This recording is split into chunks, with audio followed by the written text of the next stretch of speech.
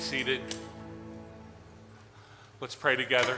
Heavenly Father, we thank you for the morning, and we thank you for your word. And as we're continuing on in the Shadow series, I want to pray that we would see your love for what it is. We would enjoy it, experience it, and pass it on to others. Again, we thank you for Jesus, who is the ultimate example, as we'll see in a few minutes. It's in his name that we pray. Amen. It was the fall of 1937, and Ed Kiefer was a senior in the School of Engineering at the University of Toledo. He was the president of the Calculus Club. He was the vice president of the Engineering Club. He was a member of the All Honor Society, and he's also best known for being the inventor of the cupidoscope. The cupidoscope. You say, well, what is that? Well, it was an invention that he came up with that would be able to determine how much a couple was in love. This is 1937. This is for 1937, a very cynical approach to love. But what he decided to do is he'd have a couple line up on the opposite sides of the room, and he would attach to them an electrical bar. And as they moved toward each other, they would start to feel increasing sparks. Not of attraction, of literal electricity. And the closer they got to one another and felt the pain of that electricity coursing through the body, the more in love they must be. This was his theory. And so the couple would draw closer and closer, electrical currents going through their body. They're essentially being electrocuted. And Ed, who I suspect was single at the time, Ed's like, oh, that couple's in love. Look at what they're willing to endure for one another. Look at the pain they're willing to go through for one another. And the higher their pain tolerance, the better they did. And he scored it on a couple scales. One was like, no hope. You got no hope. This was the dude that took one step forward. He's like, I'm out. Nope. I'm not. Baby, I love you. I'm not being electrocuted for you. Right? And so it's like no hope for them, or you better go get a preacher, a priest, or a pastor. You're going to get married. So that's 1937. The more pain you endure, the more in love you must be. You compare that to our modern day equivalency of this, which is a show called The Bachelor or The Bachelorette, which sends couples to far off locations, pays for incredible experiences, and the philosophy of that show is the more fun you have together, the more in love you will be at the end. And I believe they're like 2 for a bazillion. I don't know for sure. 2 success stories maybe. I'm not even sure about that. But you can see the varying philosophies, like the more pain you endure or the more fun you have, and these are 80 years apart.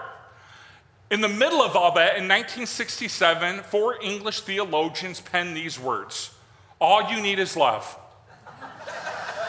All you need is love. All you need is love, love, love. Love is all you need. And they express something that our world believes to be true, that is voiced in that song, is that love will make everything okay.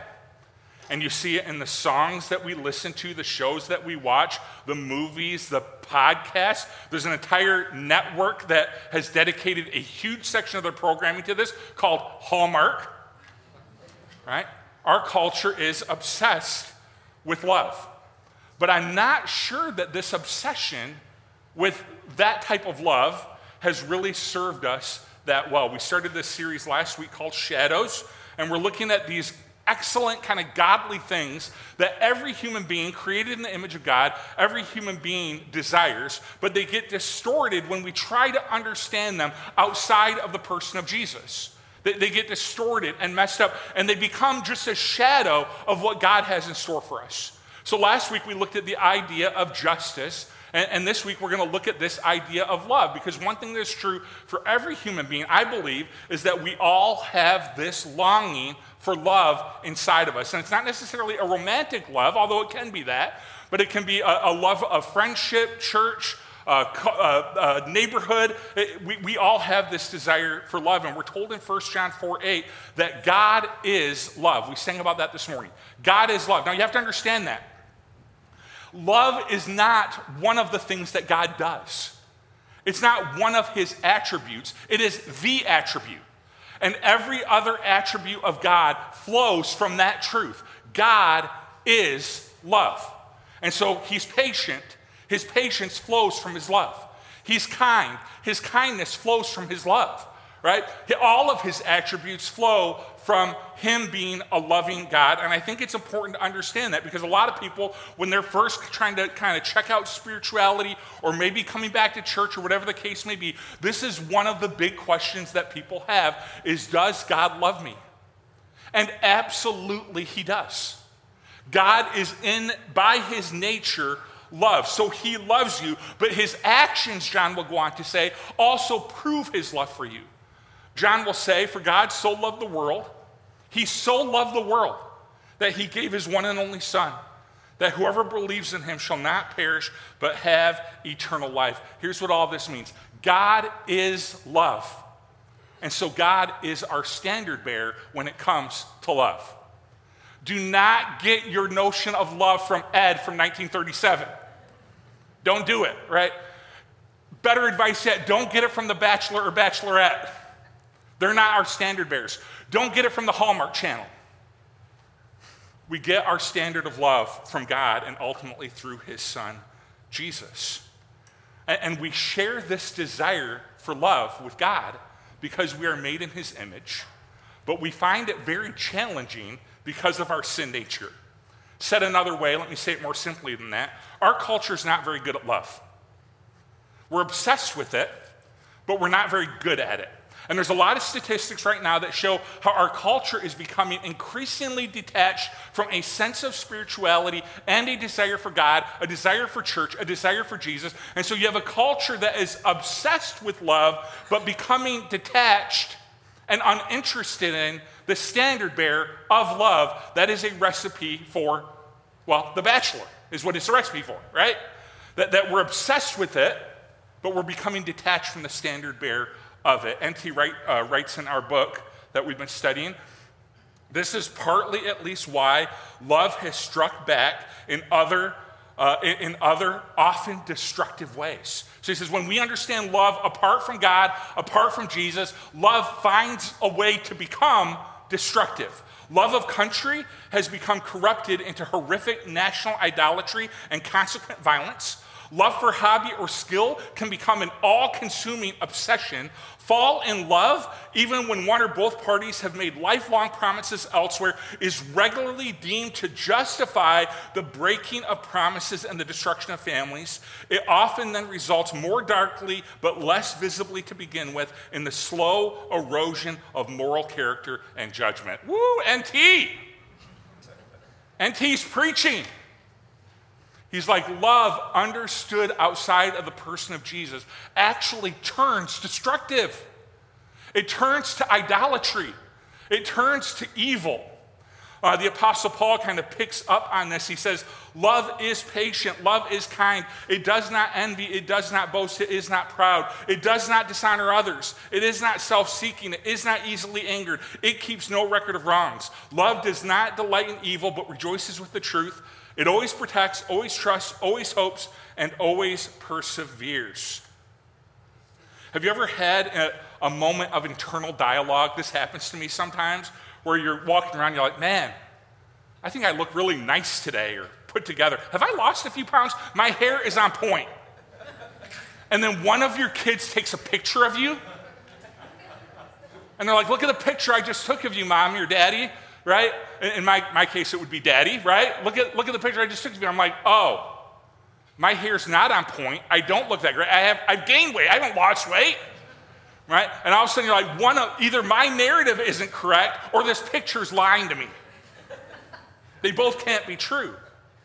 And I think that 1 Corinthians 13 can become a snapshot of our culture and a picture for us that when we look at a culture that is obsessed with love but is becoming detached from the standard bearer of love, this text can become a picture for us of how we're doing. So the text says love is patient. We are not a very patient culture. This text says love is kind. We're not a very kind culture, right? This text says love does not envy. We're a culture that is built on envy through advertising, and love does not boast. We're built on boasting through social media. We're a culture that definitely keeps a record of wrongs, cancel culture. We're a culture that doesn't know that it's true. Is it possible that we need to be looking in a different place? We desire a good thing in love, but we're finding it in all the wrong places. What if we have accepted a shadow?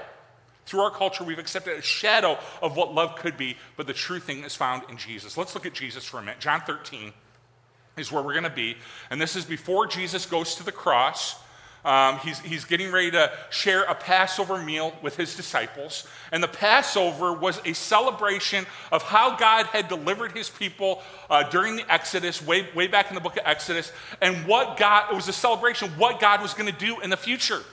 And so we know that just a few days before, when Jesus entered Jerusalem for that final week of his life, that a lot of people were beginning to wonder, is Jesus what we longed for all along? That Jesus was the future that we kind of looked for about what God was going to do.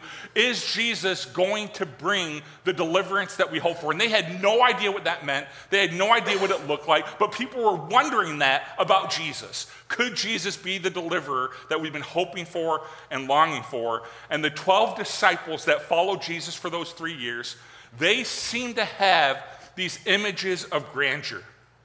They're like, man, we kind of hitched our wagon to the Jesus train here, and we are going to benefit from him coming into his kingdom. And there's been some arguments this last week about who's going to be on the right and the left, who's going to have the top spot, but they have this image of, man, we are going to be wildly successful because we were on the Jesus thing very, very early. They had no idea what the kingdom was. They had no idea what Jesus was going to do, but they have these thoughts of, man, we're going to be successful.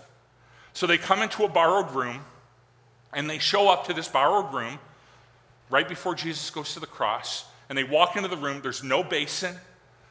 There's no towel for foot washing. There's no servant to do the job, and this was highly unusual because they lived in a day where everybody wore sandals or sometimes not shoes at all. Everybody wore, the roads were dusty and covered in all sorts of stuff, and you would show up to somebody's house for dinner, and it was just customary to have a servant there to wash everybody's feet, because the feet were nasty and gross. Sometimes people hadn't bathed in a couple days, and you would recline at the table, and so your dusty, nasty feet would be kind of in the face of the person next to you, or close to the face of the person next to you. And so it was just customary to do, and it was a demeaning job. You really can't highlight enough. This was a demeaning job. It was for the lowest servant in the household. Actually, some Jewish rabbis taught that no Jewish person was allowed to force another Jewish person to wash feet. Like, you can't make a fellow Jew do this, right? It was so demeaning to do. To wash somebody's feet was to say that you were beneath them socially. So, here's the image. You got a room full of disciples who have been fighting, arguing, trying to place themselves on the right and the left of Jesus, trying to come into their power positions in the kingdom. Who's going to be the greatest in the group? And then you've got a bunch of nasty feet that need to be washed, the means to be able to do it, and not a single person volunteering for the task. I mean, can you imagine one of the disciples humbling themselves in this way? To wash everyone's feet would be to say, I am the least among this group.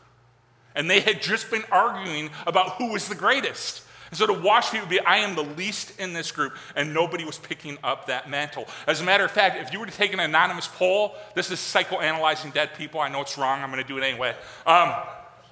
If you were to take an internal poll of the disciples, I bet they had thoughts on who should be washing the feet. Right? I think they had a couple thoughts of, come on, so-and-so, we all know that you're the least, right? Why don't you go ahead and wash feet? And so they had thoughts on it, but none of them thought it was them. There's no room for service of others when you're trying to ascend a ladder. And Jesus had a different perspective. Here's John 13. It was just before the Passover festival. Jesus knew that the hour had come for him to leave this world and go to the Father, having loved his own who were in the world. He loved them to the end. The evening meal was in progress, and the devil had already prompted Judas, the son of Simon Iscariot, to betray Jesus.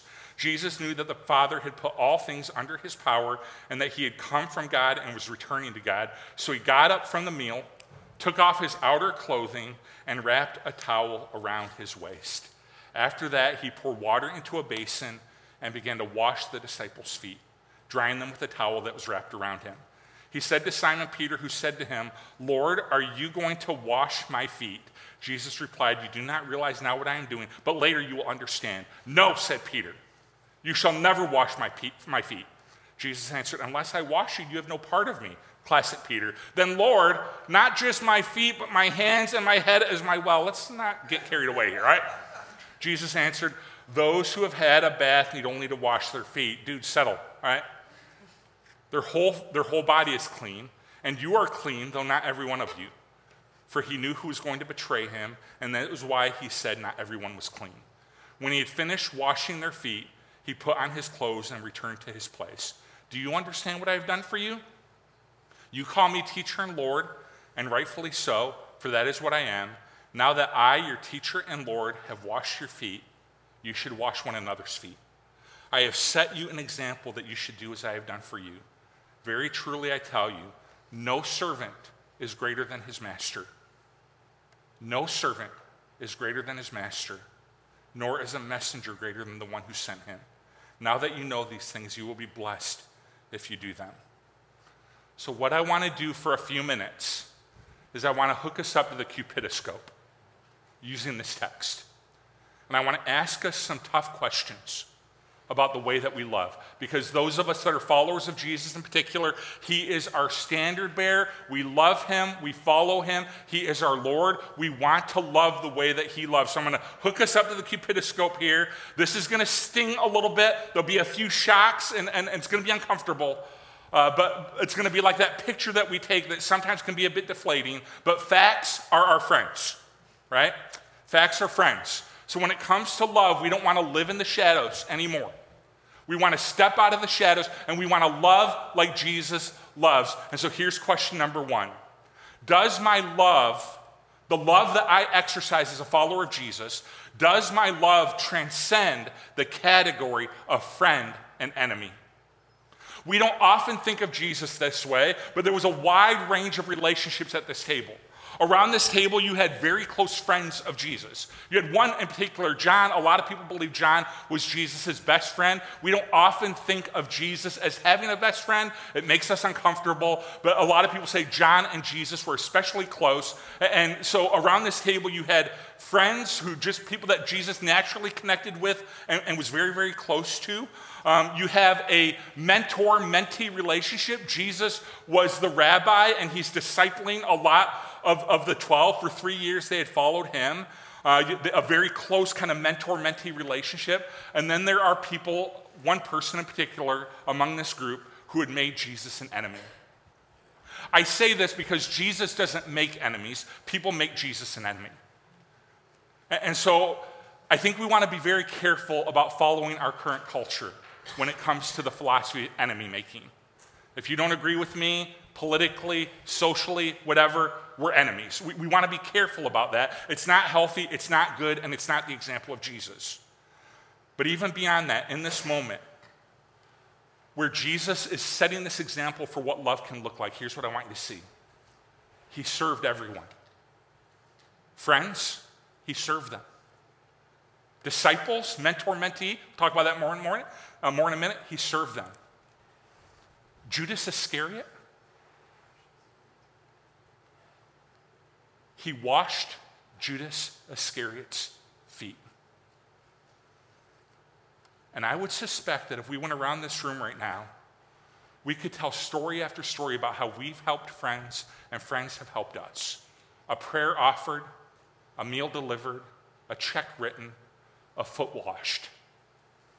But do we have stories where we serve someone who thought of us as an enemy? This is the example of Jesus. His love transcends the category of friend and enemy, and we should be glad he did. Listen to Romans 5. Since now we have been justified by his blood, how much more shall we be saved from God's wrath through him? For if, while we were God's enemies,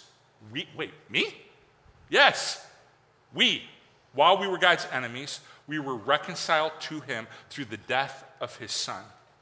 How much more, having been reconciled, shall we be saved through his life? Not only is this so, but we also boast in God through our Lord Jesus Christ, through whom we have now received reconciliation. You and I, at one point, we don't see ourselves this way.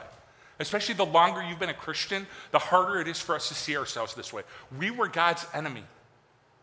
Because of our decisions and because of our sins, we were God's enemy.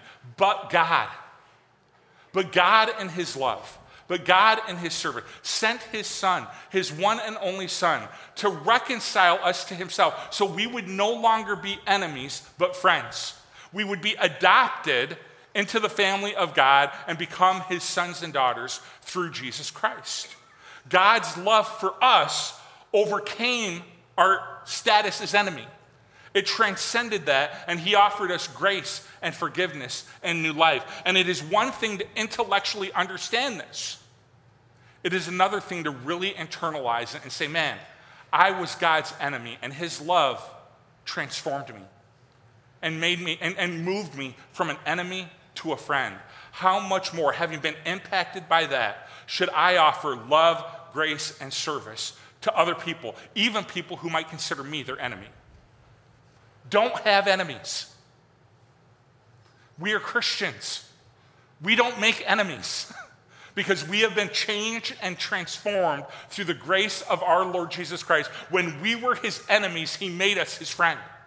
And so you can't change how somebody interacts with you, but my advice to us based on this text is don't have enemies. If people think of you as an enemy, there's nothing you can do about it, but you can change the way that you think about them. Don't have enemies, only have love exercised through service. So serve and love and wash feet and make a difference to all, those who are your friends and those who are your enemies. Question number 2.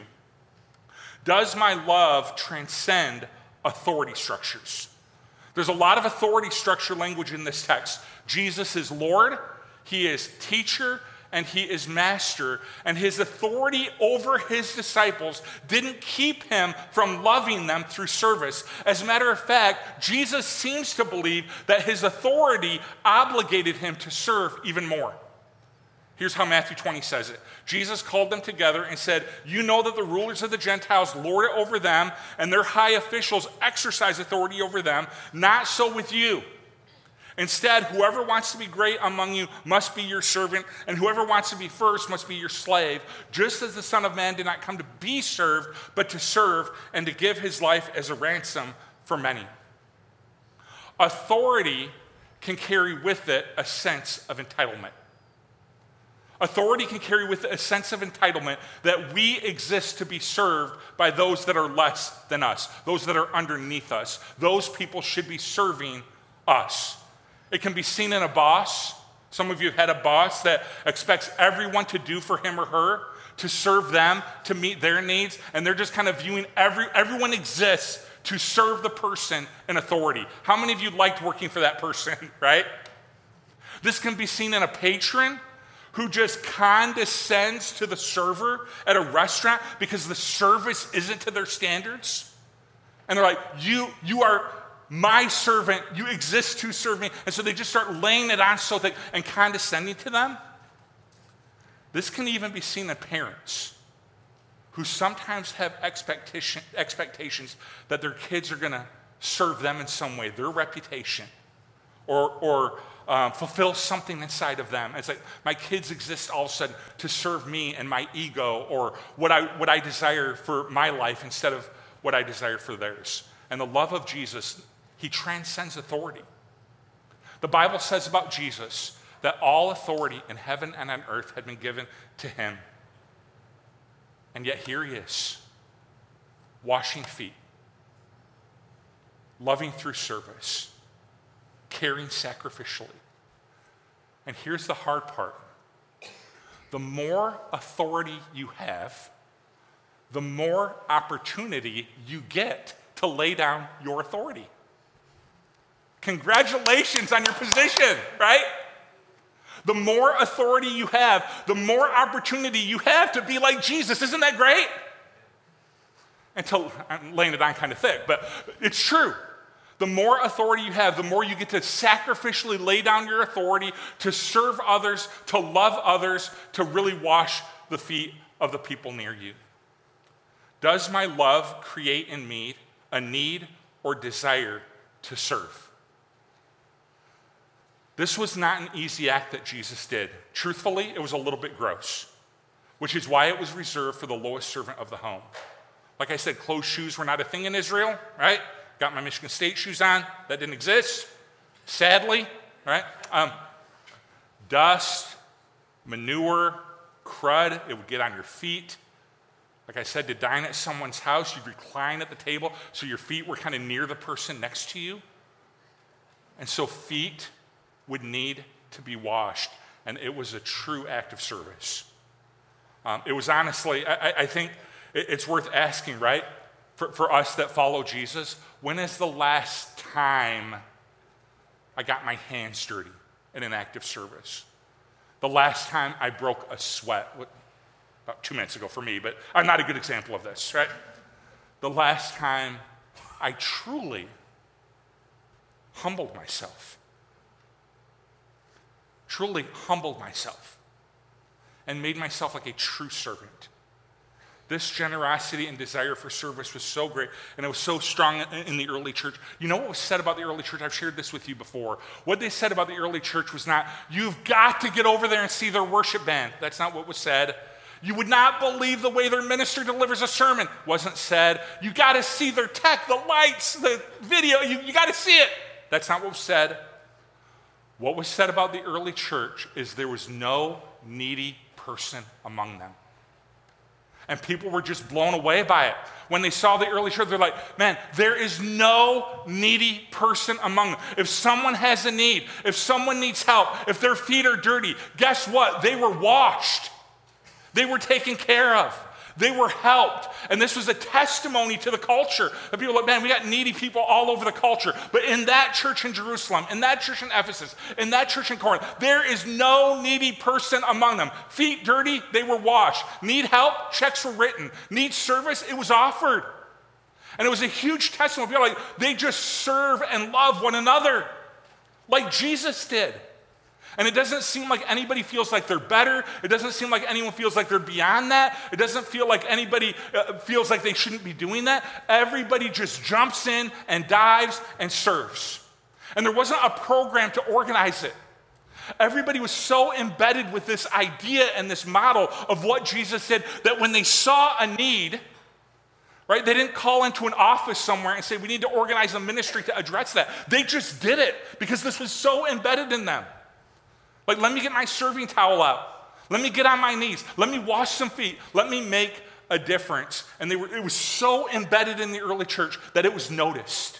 It's like, wow, there is no needy person in that church. Everybody is served. Everybody's well taken care of because they're following the example of Jesus. Last question. Do I have a sense of pride in me at all when it comes to love and in particular service? Let me remind you of the text that we read earlier. You call me teacher and Lord, and rightfully so, for that is what I am. Now that I, your teacher and Lord, have washed your feet, you should wash one another's feet. I have set you an example that you should do as I have done for you. Very truly I tell you, no servant is greater than his master, nor is the messenger greater than the one who sent him. Now that you know these things, you will be blessed if you do them. Sometimes when we refuse to serve the way Jesus served, sacrificially and laying down our lives and foot washing, when we refuse to do it, sometimes what we're saying is, I am greater than him. You're very nice people. You're not greater than Jesus. We are not greater. And on the contrary, every time we humble ourselves and we sacrifice and we love and we serve, we are subtly reminding ourselves that we are not greater, that he is greater. And that the way you find yourself into a great life, the way you live a great life is by being like Jesus, who laid his down and served and washed feet and made a difference. And I will tell you, as somebody that has done a whole bunch of funerals, I will testify that this is true. At a funeral service, you're always touting this about people. Whenever you get up, you're kind of looking for these stories about how this person served and how they gave and how they made a difference. And the greatest funerals I get to do are where those stories come easy. It's, man, this person served and they gave and they made a difference. And they may not have reached the pinnacle of their company. They may not have been in charge of 100 people. They may not have had authority in the world standards. But everybody at that funeral service walks out and says, man, they were great. They lived a great life. They lived a life like Jesus. And I'm telling you, every single person that I meet wants to live a great life. And Jesus, we are not greater than Jesus. And he sets the example for what a great life looks like. It is a life of service. It is a life of love. It is a life of grace. It is a life like the one that he lived. And when you internalize that someone is greater, like we internalize that Jesus is greater, it leads to a place of worship. But it also leads to a place of imitation. That I view him as great, and I want to be like him. We look up to those that are great, and we desire to be like them. So Jesus, man, he is great, and I want to live my life the way that he lived his life. And we should want to be like Jesus. Probably a no-brainer thing to say on a Sunday morning, but we should want to be like Jesus. He lived a life we should want to emulate. And when we live out these truths of grace and love and service and foot washing and loving in those ways, we are exactly like him, and we live a great life. Let me pray. Heavenly Father, we thank you for Jesus and his example. And as we get ready right now to enter into a time of communion, we just want to focus on your greatness, Jesus, and what you did, the way you served, the way you loved, the way you laid down your life, the way you made a difference, what made you so great. And as we reflect on that, I want to pray that we would worship you in this moment, that we would worship you, but we would also imitate you. And we would leave this place having asked ourselves some tough questions that, is my love like your love? The way you love, am I loving the way that you loved? Because that's where greatness is found. May we be like you, Jesus. It is in his name that we pray. Amen. We're going to receive communion together right now. And they'll pass it out. And it's an opportunity, like I said, for us to reflect on the greatness of Jesus and to commit ourselves to imitating him and in his love. So just hold on to those emblems, the bread representing his body and the cup representing his blood. And then I'll come back up in a few minutes and we'll receive it together as a church family. His body given for you. His blood poured out. Jesus, I pray that we have worshiped you as a church family this morning. And now, as we leave this place, I pray that we would imitate you. We would imitate your love, your service, your sacrifice. You wash your disciples' feet. May our love transcend the category of friend and enemy. May it transcend authority structures. May it transcend it all. And may we just leave this place committed to loving others the way that you have loved us. Thank you for your example. Thank you for your love. It is in the name of Jesus we pray. Amen.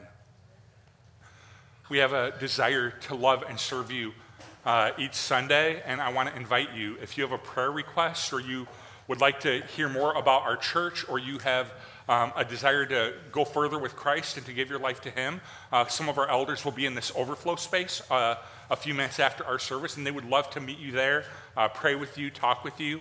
And we'd love to have you come over during that time. So, hey, God bless you guys. Let's go ahead and stand and close with one last song of worship.